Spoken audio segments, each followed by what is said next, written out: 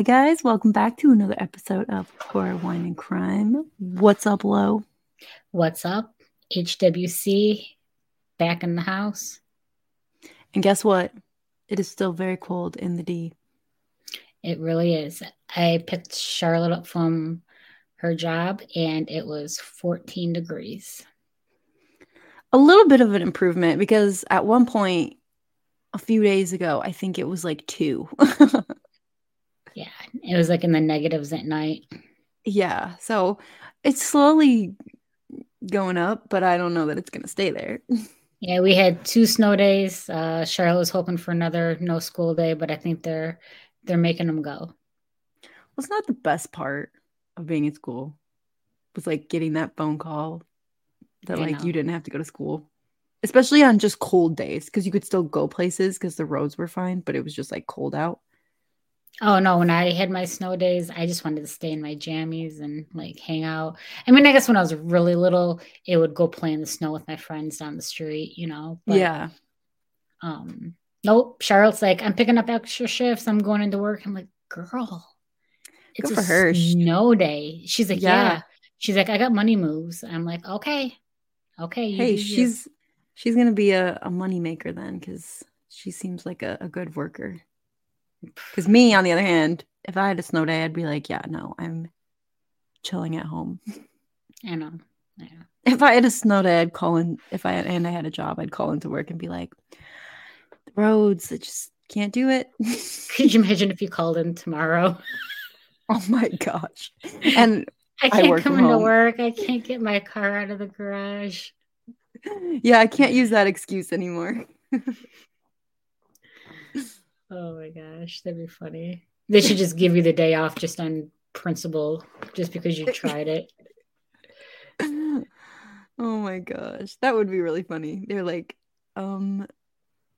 you work from home. Be like, yeah, but I But still tried. my water's taken an extra like 2 minutes to warm up, so it's making it hard for me to make coffee. I'm not gonna be able to come in today. Or it's like, I'm gonna need an at least 2 hour delay of start today because of just how freezing it is. I can't move. My fingers can't type today.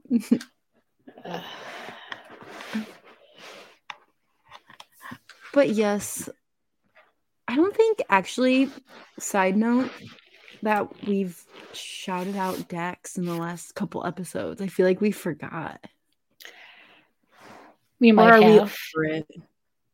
Are we over Not it? over, Is that not over him, but like over shouting him out because he just ignores us. it's not working. It's It's not that it's hard. not. It's not that we're over it. We're trying a different route. We're trying to see if we can stand on our own 2 feet. Yeah, we don't need him. I mean, we would love Don't it, but say like we things don't. like that. This I is the know. one episode he hears. Now we have to cut him off. What's up, Dax?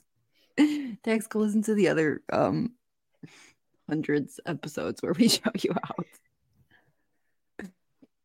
I don't know, tragic life note really quick. I don't know if you can see low. I tried to cut my own curtain bangs. They just look so shitty. I wouldn't say they look shitty. You You don't just have to gotta. be nice. I know that.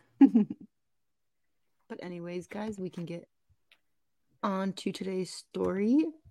So this is an unsolved case.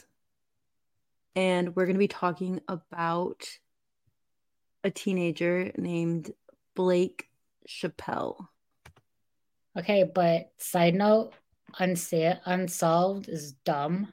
So let's try to fix that. Yeah, we'll get to the bottom of it. So Blake Chappell, he was 17 years old and he was an adventurous soul. He loved riding his dirt bike. He loved skateboarding. He really just was pretty spontaneous, like to go out and do some crazy stuff. He had an infectious laugh. He was a pro at playing Guitar Hero. That was his favorite. And he was just, a really good, decent young man. Now, I got info from True Crime Diva, so shout out to her.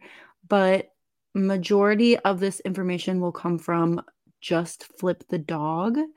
And the author who wrote that, he goes over like a timeline of everything, and he actually had his own interviews with police, family, and friends of Blake. So he kind of got like more of an inside scoop. So I got a ton of the information from him as well. And he had an article also published in the Newman Times Herald. So a lot of this info comes from him. So Blake Tyler Chappell, he was last seen leaving his girlfriend's house early on the morning of October 16th, 2011. Now, kind of getting right into it, and then we're going to go back through the timeline as well. But so October 16th was the last time he was seen.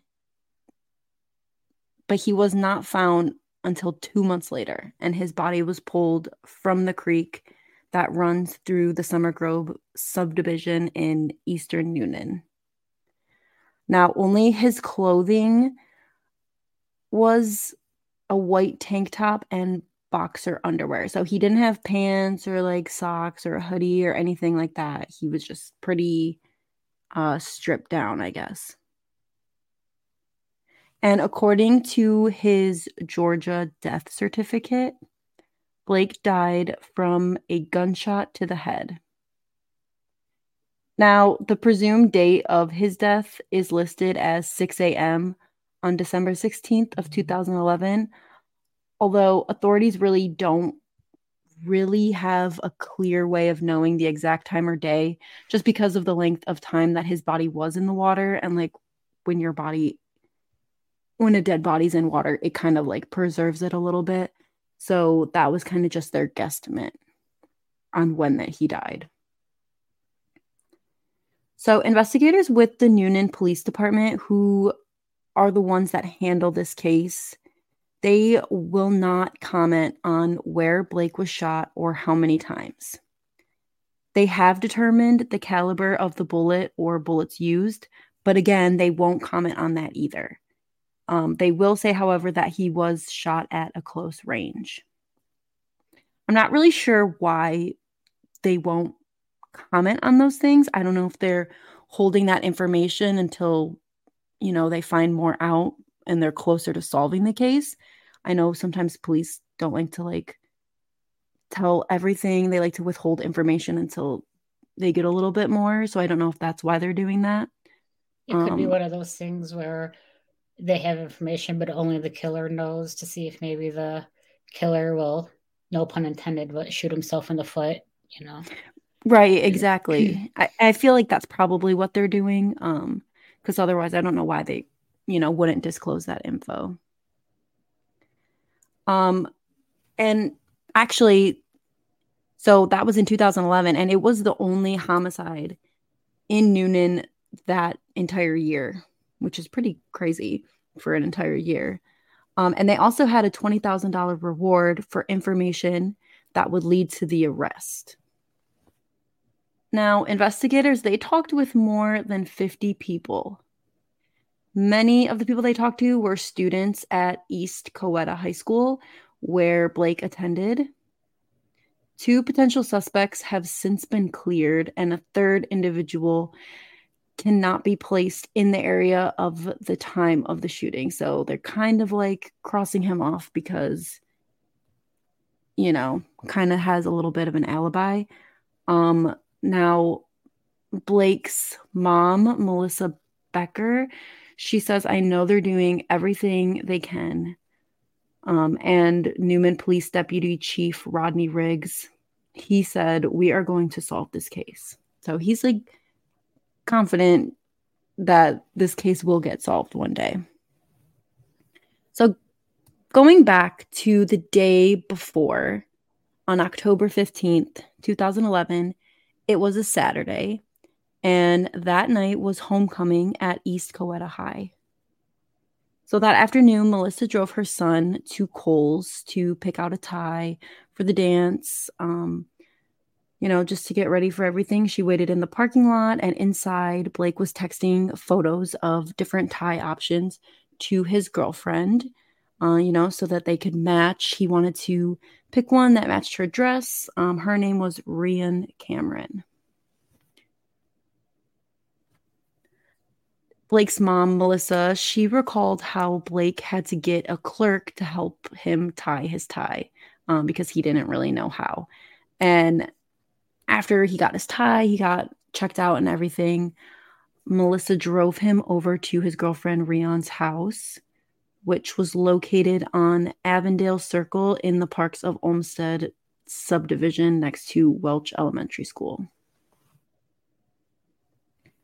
So a pretty typical day, before a dance. I feel like a lot of guys probably do that, like last minute, go get their tie or the dance that day. You know what I mean? So everything seemed to be normal. And then around 5:30 p.m., Rhian's mom, Shannon Cameron, she drove her daughter and Blake to Tokyo's off Newman Crossing bypass for dinner. Rhian said, "He was the only boyfriend I had who loved sushi. I love sushi." So Shannon picked them up around 7 and drove them to the dance at East Coweta after they went out to eat for their sushi. Blake was wearing black pants and black Ralph Lauren shoes with RL in white lettering on the side, a white tank top, and over that, a brand new Fruit of the Loom white t-shirt. And then topping it off was a button-up black shirt and the tie that he and Rhian picked out. Rhian says, "We danced a lot. Blake got really sweaty and took off his black shirt and tie. They danced so much. They hung out with friends. They were just having a good time." There's a photo of Rhian, Blake, and their best friends, Colby Huddleston and his date, Alasia Matznick. They were all standing side by side. And apparently that photo is on a lot of Facebook pages in memorial for Blake. So that photo is kind of circulated around a lot. So they were basically just having a normal night at the dance. Nothing crazy happened. Nothing was going on that seemed out of the ordinary. So typical around 10:30, the dance ends. And then Rhian's mom, Shannon, came and picked them up. They then went back to Rhian's house and they watched a movie. Shannon remembered that Blake sat on the floor saying that he was really hot and sweaty just from dancing all night. And Blake had taken off his black shirt and he left it in the kitchen. And then later, Shannon would give that shirt back to Melissa. About an hour later, Shannon drove Blake to Austin Harmon's house, which was on the west side of Summer Grove on Highwoods Parkway, where Blake was spending the night. So once he was there, Blake used the house phone to call his mom because his phone, which he had only gotten a week before, I guess it only had like a text messaging plan. So he couldn't make any calls except for 911, which is kind of odd. I didn't know that that was even an option, but I guess that's why he called from the house phone. So Melissa kind of goes over the phone call that she had with Blake once he got to his friend's house. She says, "I asked him how it went, and he said it was awesome. I had the best day of my life. We danced all night." Melissa says, "We had never really firmed up that Blake could stay at Austin's until then." She said, "I told him he could stay the night, but not to leave the house. He called me mama and said, 'I love you and we'll call you tomorrow.'" Which is just so sad to hear. Like, the author even says that he was interviewing Melissa, and while he was interviewing her, they were in a church parking lot. And he says at this point, when she's like telling the story and she's at this moment, he was sitting next to her in her red pickup truck, and she just kind of broke down at this point because after that sweet phone call that she had with her son, she had never heard from him again. So the author kind of says, like, he alludes to the fact that this is a cold case because it is still unsolved. And Noonan police kind of are still trying to figure it out. They don't really like using this term. The police investigators said, we don't like giving up, and this is not a case where we're going to give up. And Lieutenant Tate Washington, who heads up the department's criminal division, says, I don't like the term cold case. That implies that it's sitting on a shelf somewhere, and this is an active case that he stressed. Which I get, but once it's been so much time, I feel like that's kind of just like a normal like phrase to refer to it as. You know what I mean? Yeah. So Detective Brent Blankenship, he is heading up the investigation. He brings in a large 3-ring black binder in this interview. It's close to like 6 inches thick and just ginormous, and it's Blake's case file.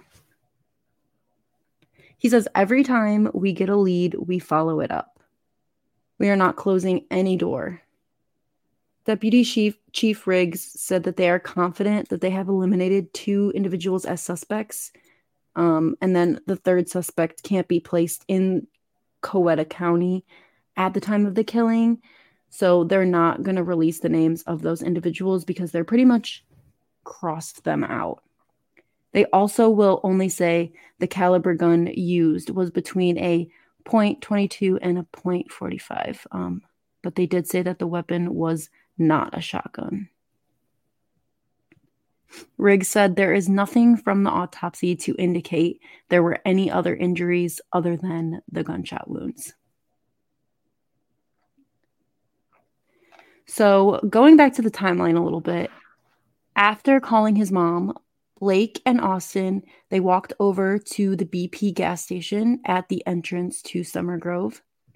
They were hoping to buy some cigarettes and kind of get away with it because they were both underage at the time, but the store was closed when they got there, so the 2 of them walked back. Austin said that they got back to his house shortly after midnight, and he said he and Blake texted some friends and just hung out at his house. Rian, his girlfriend, got a text about 2 a.m. from Blake saying that he was coming over to her house. But then Rian says, I fell back asleep after that. So she got that text at 2 a.m. And then Austin said sometime between 2 a.m. and 3 a.m. on October 16th, Blake came into his room and said that he was going to go over to Rian's house. So everything's kind of adding up right now, like he's with his friend, everything seems normal. And then he texts his girlfriend at 2 a.m., but she falls asleep and he leaves his friend's house around that time. Austin recalled at that point he was wearing black pants and he had on a white t-shirt. I gave him my jacket and a house key to get back in. After he left, I went to sleep. And then he had never heard from Blake again. So cut to like 2.5 hours later at around 4:30 that morning, Rian said that she woke up again and had a text from Blake saying that he was coming over. She said, he tried to scare me when he got there. He climbed through the window. I remember he was freezing. She said Blake was wearing his black pants and had one of his white hoodies. Based on descriptions from Austin and Rian, Blake was not wearing Austin's jacket when he arrived at Rian's. And Austin said that he never got his jacket back. Now, Melissa, his mom, said that Blake's hoodie had the word Aeropostale across it in brown letters, which was not what Austin had given Blake to wear. And Rian and Blake laid down on Rian's bed and talked about the day. They had plans to meet at 11 a.m. and hang out. She says she remembered he told me he loved me and no matter what ever happened to him, he would always love me. Which, just pausing at that, it's kind of like weird to say that. You know what I mean? Like Yeah, no. they're just hanging out, and then this is like the moment pretty much before he goes missing, and he says, no matter whatever happens to me, I'll always love you. Like that's kind of like a deep thing to say, especially when somebody just randomly gets murdered that night, you know? Yeah. I heard some of the story before, Okay. and I don't know how much, like, because I know you're still going into it, but there is a little bit of a beginning part of why they moved to the city. Okay. So I won't go into like all the, I'll try to do cliff notes. Um, his first girlfriend wanted to run away with Blake, and Blake was like, "You can't stay here," because he was 17, his girlfriend was 16, Mm-hmm. and he could get in trouble. And there was some kind of something with that. Well, the girlfriend's stepdad came and beat the shit out of him. And he actually, Blake ended up spending 16 days in jail Mm-hmm. for contorting. They called it contorting or just some word that they called it. Basically, because she was a minor and he was considered Right. an adult. But the cops in that city did nothing. They wouldn't even let Melissa go into the interrogation room. They said, "No, he's 17. This won't take long. You wouldn't let him there." So they took him, brought him back, and they basically dropped the ball. They didn't do nothing. They let this guy basically just get away with it. So they moved, and this guy even the stepdad even stalked them in the city by putting big like lights through their window and just torturing them. So that being said, that could be why he's always looking over his shoulder. Right. If he's just always nervous that this And guy's I going to show to up. say she still thinks that that stepdad had something to do with it Yeah.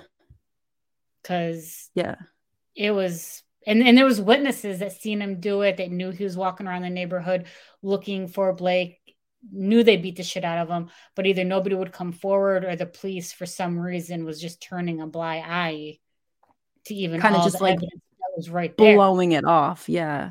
Yeah, so I don't know, but that's a little bit of, I guess, the prequel. Right. Yeah. So that would make sense, obviously, then if he is just kind of always on alert, thinking, who knows, like what this guy's going to do to me.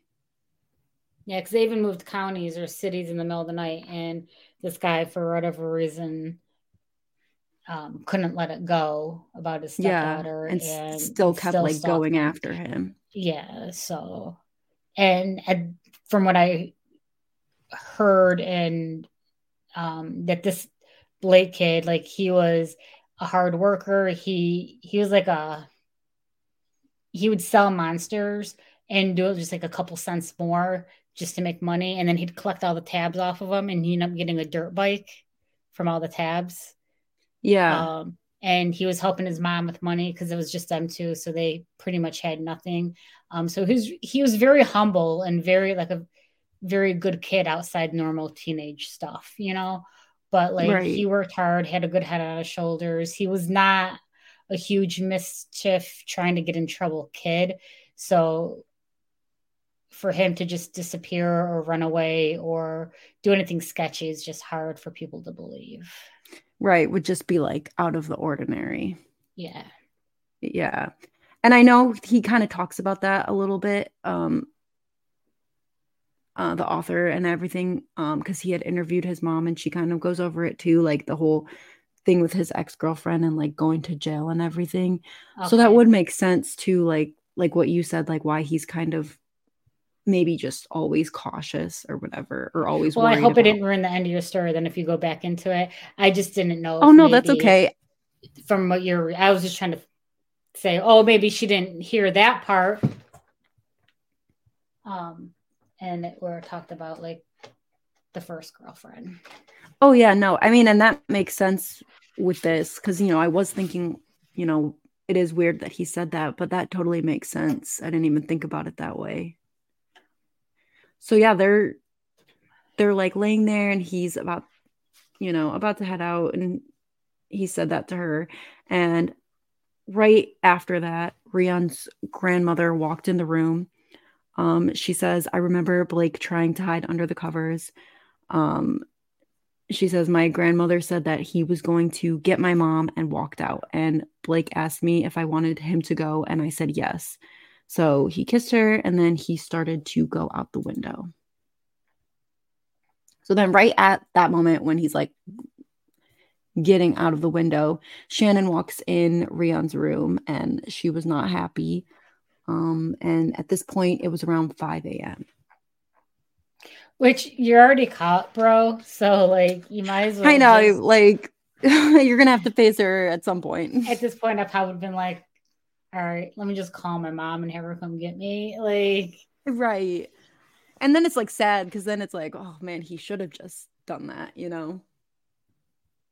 But yeah, so after he leaves, Blake starts sending texts to Rion saying that he was really sorry. And then he said to tell her mom that he was sorry. Um, and like he was basically just repeating in every single text that he was so sorry. So the text continued with Shannon and Rion both texting Blake on Rion's phone. And at some point, Shannon said that she started texting Blake on her phone, telling him that everything would be okay. Like, you know, basically, like, yeah, I was mad and upset, but like, it's fine. Like, don't, like, I'm not going to like freak out on you. So shortly before 5:30 a.m., Blake sent a text to Rion's phone, and according to Rion, Blake said a cop was pulling him over, and he mentioned to her that he was near a bridge. Now, Blake was not familiar with the Summer Grove area, and the common consensus among police and friends is that Blake was kind of just walking along lower Fayetteville Road, which would just basically be the easiest way for him to get back to Austin's house. And a few minutes later, Blake texted back saying the cop looked at his ID, asked him where he was going, and then let him go. Now, Detective Riggs said that there is absolutely no record of any law enforcement officer stopping Blake that morning. He says, we have talked with the Georgia State Patrol, the Coweta County Sheriff's Office, and other agencies, and there is no record of that.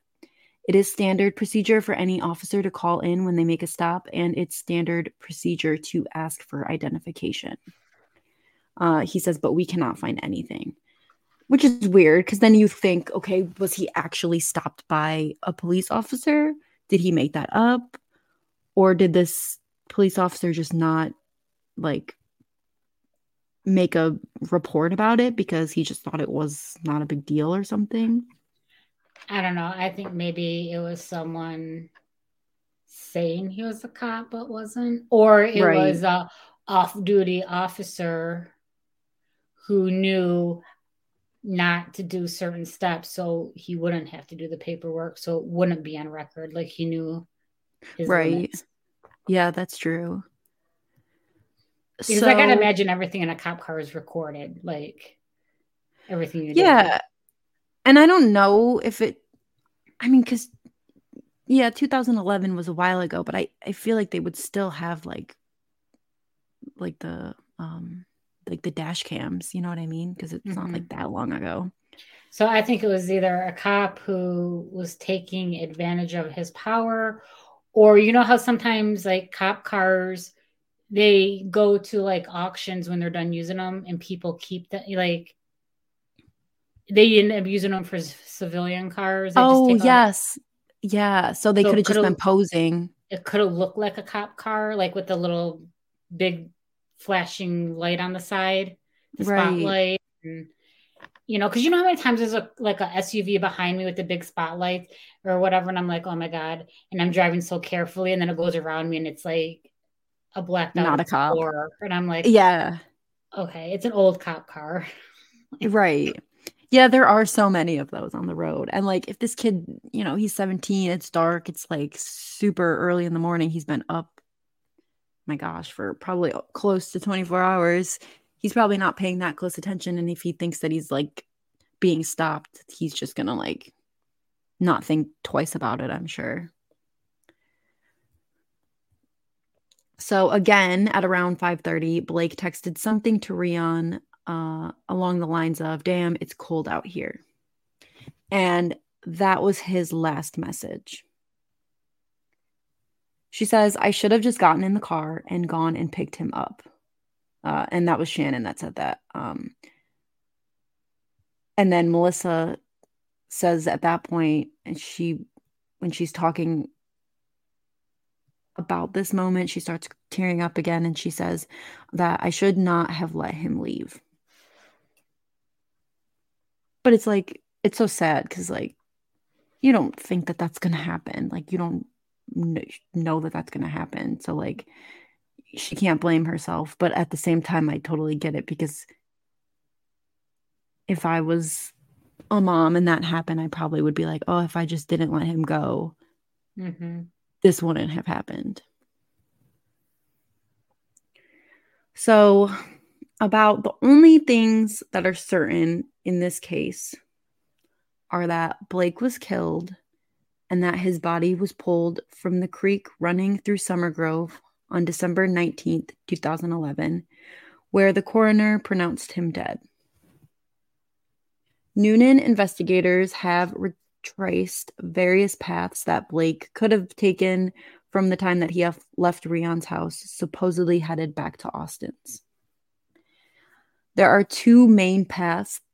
They say that one is along Lower Fayetteville Road and the other is along Summer Grove Parkway.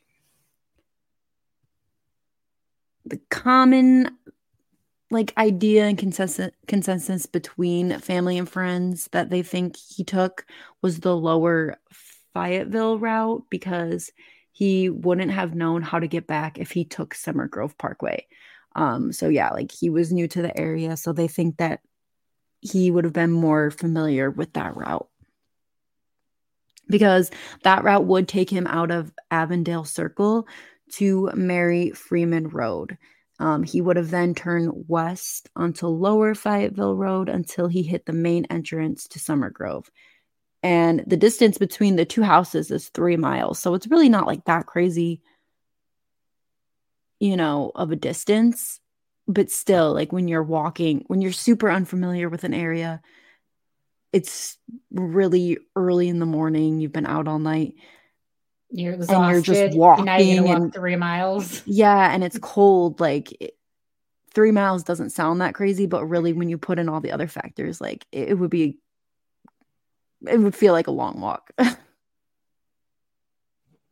So investigators believe, based on various walking speeds from Rion's house, that Blake was somewhere in the vicinity of the creek that runs beneath those two parallel roads when he sent his last text. They say it appears that he was assaulted in the general area where he was found. The crime lab cannot determine the exact time of death, but generally we believe that the death occurred on October 16th. And I think that they believe that because obviously nobody heard from him after that last text. So they're thinking, okay, well, that's probably when he was killed. So at night, the area along Lower Fayetteville in question is very, very dark. And a lot of trees, a lot of bushes in that area that come almost up to the roadway. So if somebody was hiding there or something, it would be very easy for him not to see. Or if they pulled him into there, it would be very easy for cars not to see him, because it's just so dark and filled with trees and bushes. And since the beginning of the investigation, authorities have wrestled with one key question. How would anyone know where Blake was at that particular time? And Riggs, the detective, says that's the question that we've been dealing with since day one. No one knew what path he was going to take and when he would be where he was, which is so true, because it's like his night was so chaotic and like unplanned, and he had so many different stops that he wasn't like planning for, that it's like, how, if someone was planning to kill him, how would they know where he was even at? They would have been stalking him all day, Right. Like that which has to be the only explanation. which is I mean, even like bone chilling anyway to know that he's just been followed and watched all day throughout the day, just waiting for their moment. Because he was at Kohl's with his mom. What are you going to do? Take him out in the middle of Kohl's? I don't think mm-hmm. so.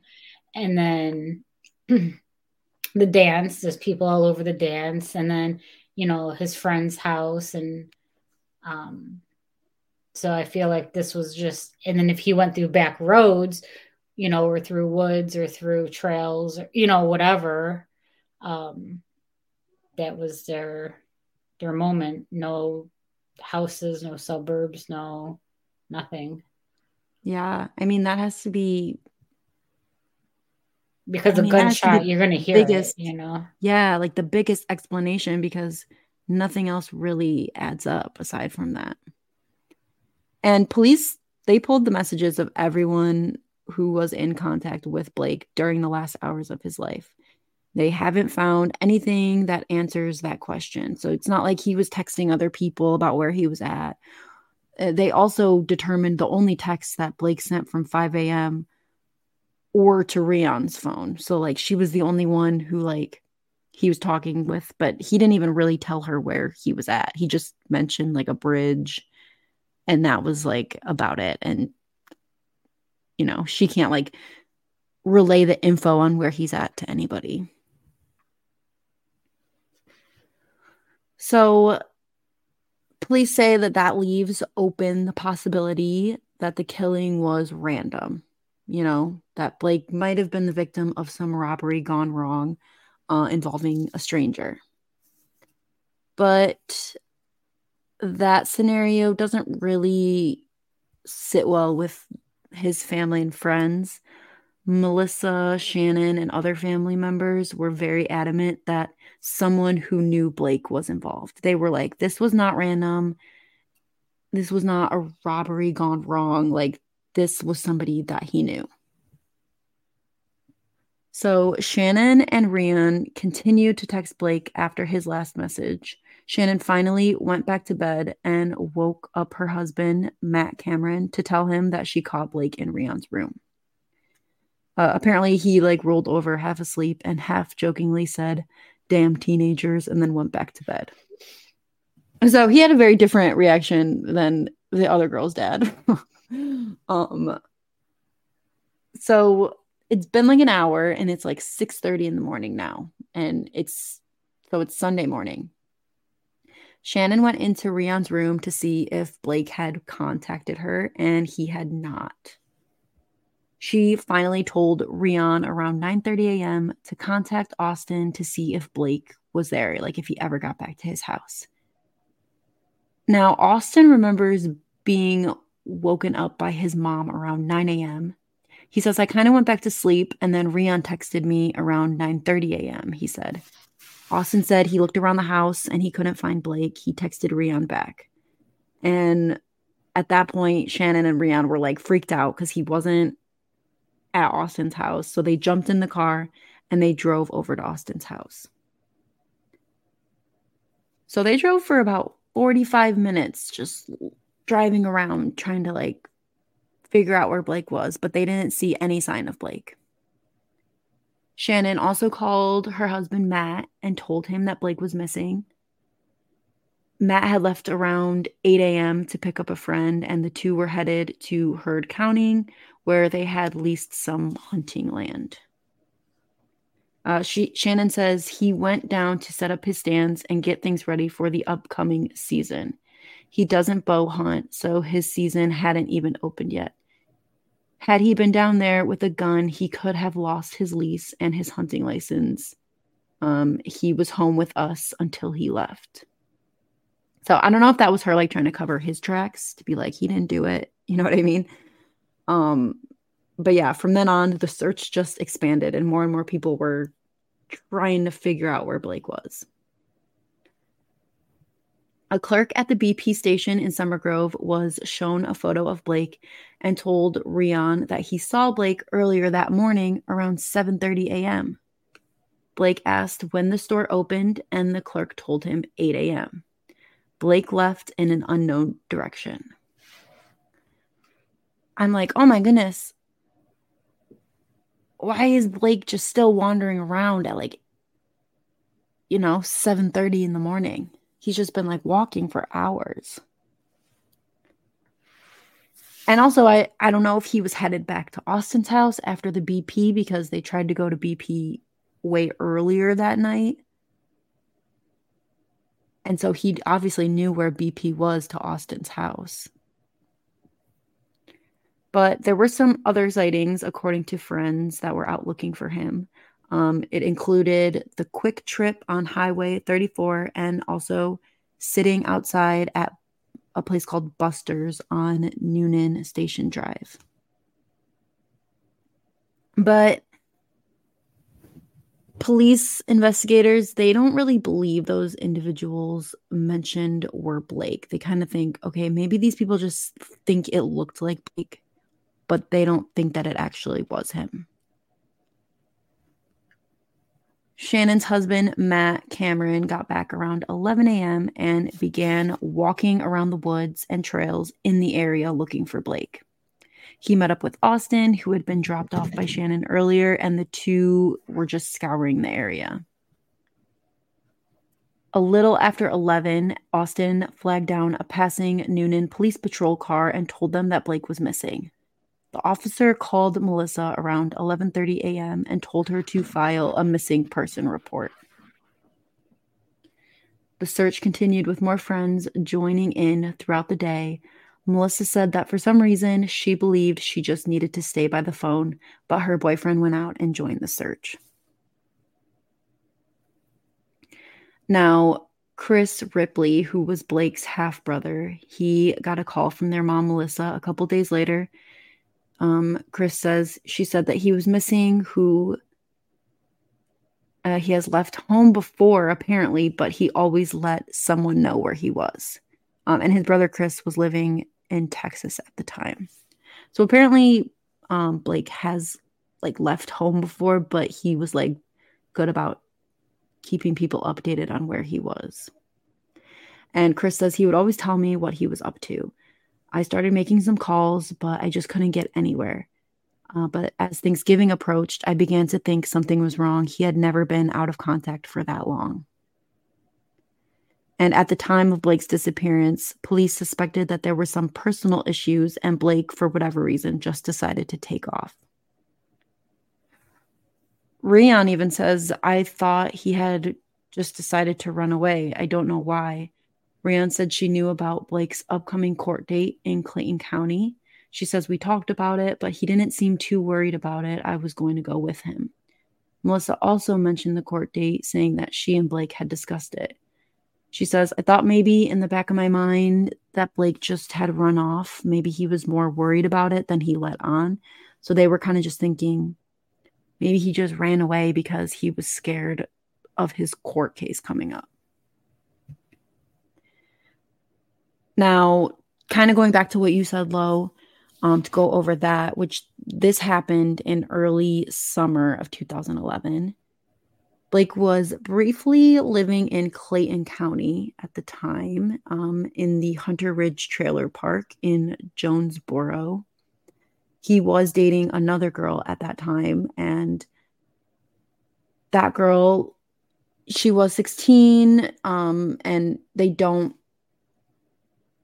really release her name. She doesn't really want her name out there. Now, apparently in May of 2011, she ran away from home and she went to Blake. Her mother and her stepfather went out to look for her. And according to a May 28th, 2011 Clayton County Police supplemental report, police responded to a disturbance call at the park. Once they were there, they met Blake, who told them that he had been hit in the face, thrown to the ground, and then kicked twice more in the face. Blake was about 5'8", and he weighed about 120 pounds. A witness said that the suspect, the girlfriend's stepfather, went up to him and asked where Blake was.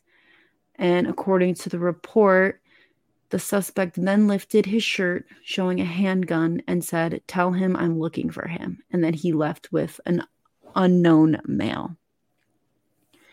Clayton officers stated in the report that witnesses said the stepfather then grabbed his stepdaughter and put her in the trunk of the vehicle that he arrived in and drove off. Like, put her in the trunk, which is crazy. Like, this man's out of his mind. He has little anger issues. Yeah, I'd say. So the then girlfriend said she was not thrown in the trunk of the vehicle, although the rest of the police report was accurate. So I don't know if she was just scared. Like, maybe he said, "You better tell them I didn't throw you in the trunk." But if witnesses saw it, I mean... Yeah, and like clearly this guy was like a little angry at the moment. I think that it's weird that everything else was accurate except for that one detail. But it was unclear what happened after that because, Blake and the girlfriend, they broke up. They didn't continue seeing each other. But on July 1st, a warrant was issued by Clayton County Police against Blake for interfering with custody. But I'm kind of like, why was there not a warrant for this guy who beat him up? You know what I mean? Yeah, that's kind of like It's like assault. Yeah, and instead they're worried about him dating a chick that's 1 year younger than him. Yeah, that's ridiculous. So yeah, he was 17. He was considered an adult in the eyes of the law. But his then girlfriend, like we said, she was a minor. She was 16. So she was literally 1 year younger than him, which is crazy. So he was booked in the Clayton County Jail on June 2nd. He spent 16 days in jail trying to raise bond and was finally released on a $2,500 signature bond on June 18th. Pretrial and related court matters occurred with a final court date that was set for October 24th, 2011 in Clayton County Superior Court. So on that date, Blake's case was null processed in court, which a legal term that basically means that the prosecution decided to drop the case. Apparently the prosecutor spoke to the girlfriend and she said that she had run away. Like she admitted that she was the one that ran to him. It's not like he took her or anything like that. So they did decide to just drop it. She said that Blake encouraged her to go back home because Blake was trying to help, trying to do the right thing, and the girlfriend did not want to continue. So that's why they decided to drop the case. Now, Blake's mom, Melissa, said that she did receive a phone call from Blake's attorney and said that the stepfather told the judge he would drop the case provided he never saw Blake again. So apparently the stepfather kind of not helped, but like agreed to the case being dropped as long as Blake stayed away from his stepdaughter and him. Now, a lot of attempts to reach that stepfather have unfortunately been unsuccessful. There's a number that's listed on court documents, but a man apparently answers that number and says that there's no one by that name at that residence. And then another number that was listed was disconnected. And the author says that he tried to send a Facebook message requesting an interview that was sent to his wife, but that was never answered. So they're basically, I'm assuming this stepfather changed all of his numbers when this was going on and like kind of just fell off because he wanted nothing to do with it. He didn't want any heat on him or suspicions or... Now, Blake, who was supposed to be in court that October 24th, obviously did not show up because at that point he was missing.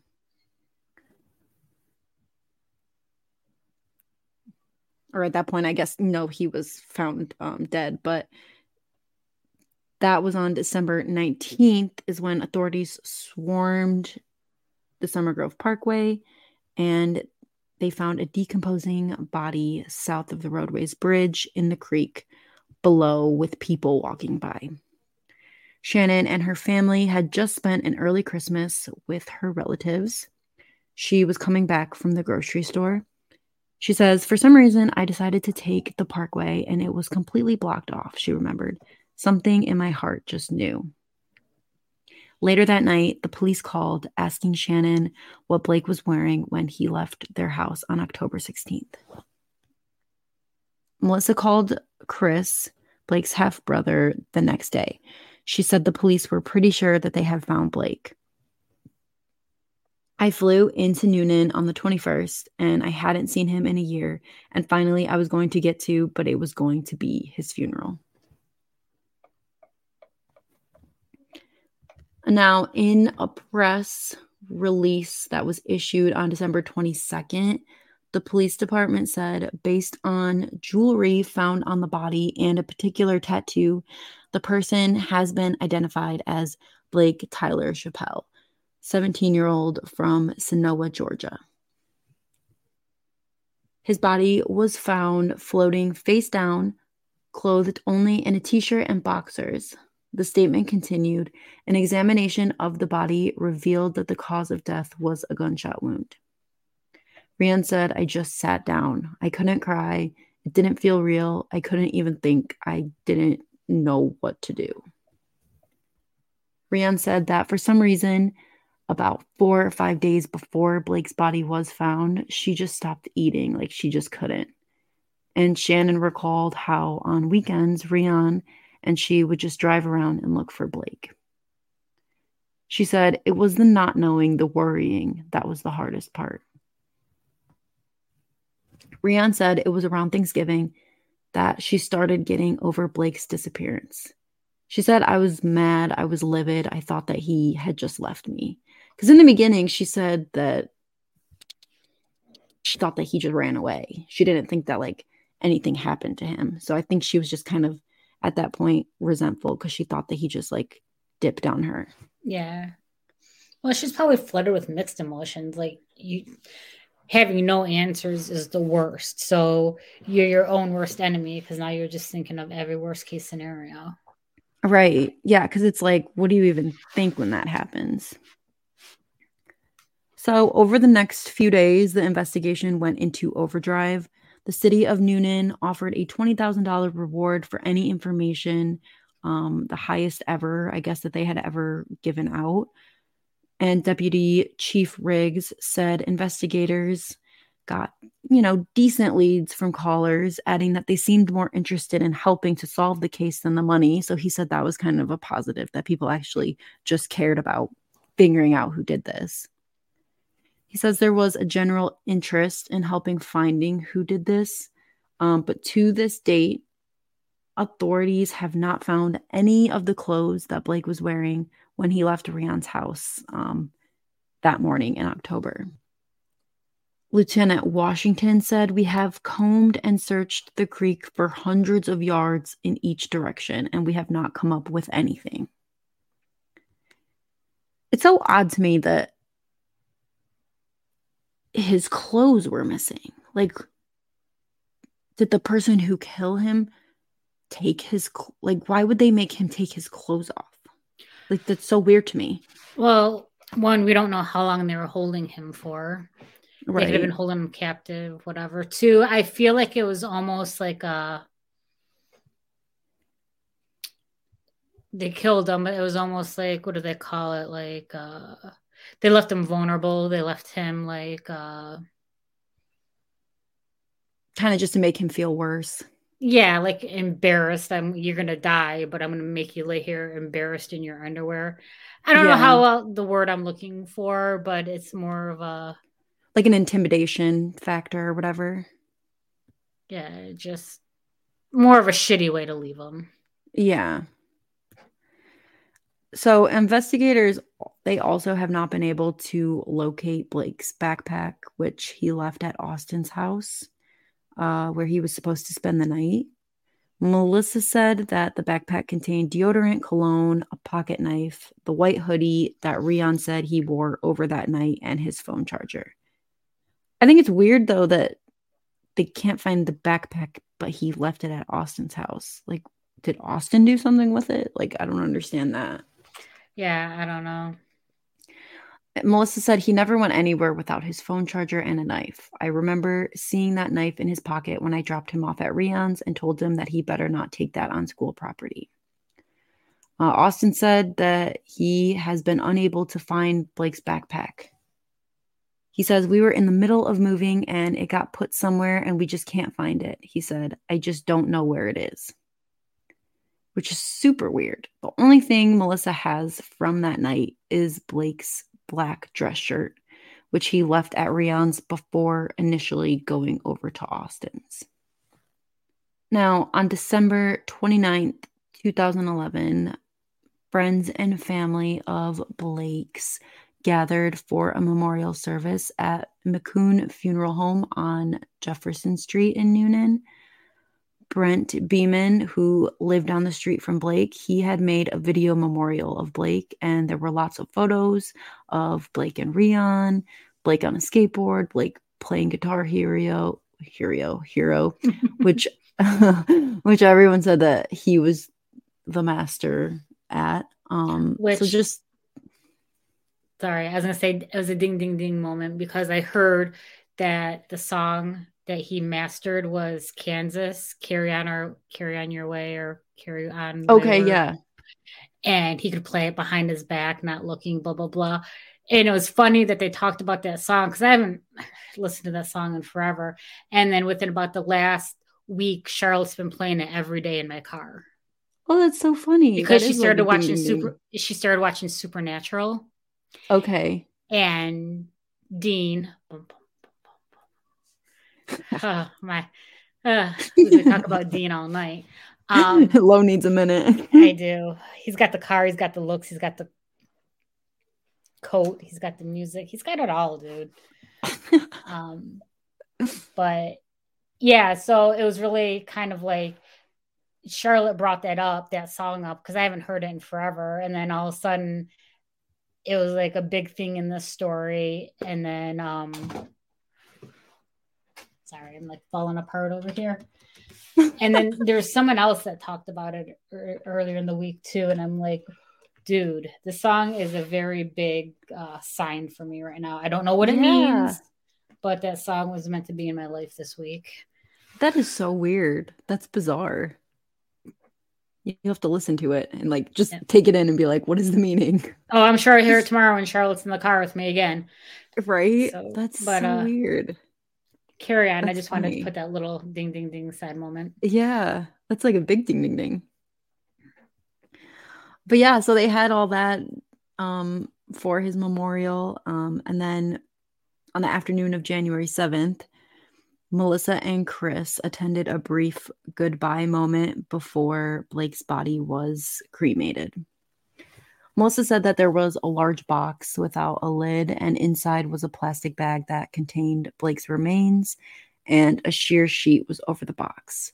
She says, Chris and I went by the side, and I touched the sheet and then the plastic and then his thigh with 2 fingers. She said, I could feel his leg and muscles, and she kind of paused because she was just getting emotional at this moment,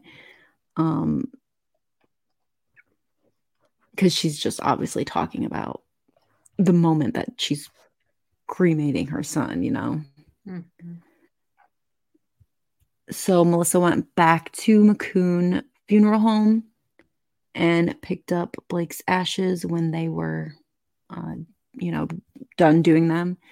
She says, my only wish is that whoever did this, they ask God's forgiveness and repent.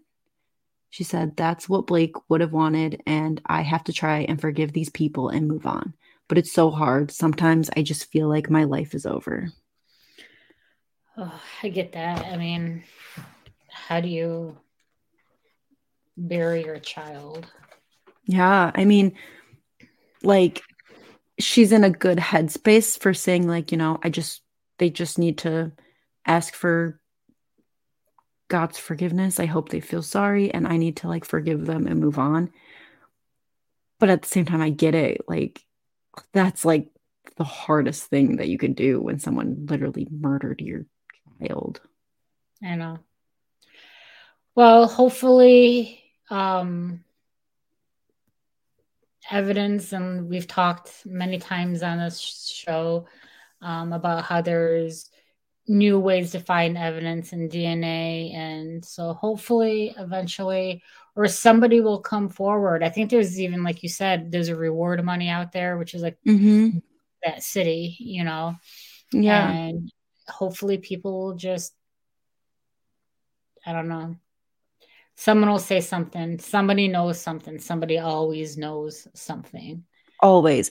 And I'm hoping that his clothes that went missing turn up. So, because that would be like a huge break, Well, Like, that I feel like the people took, whoever killed them. yeah, I mean, that would make the most sense. Because if they like looked, they would have found it if it was somewhere else.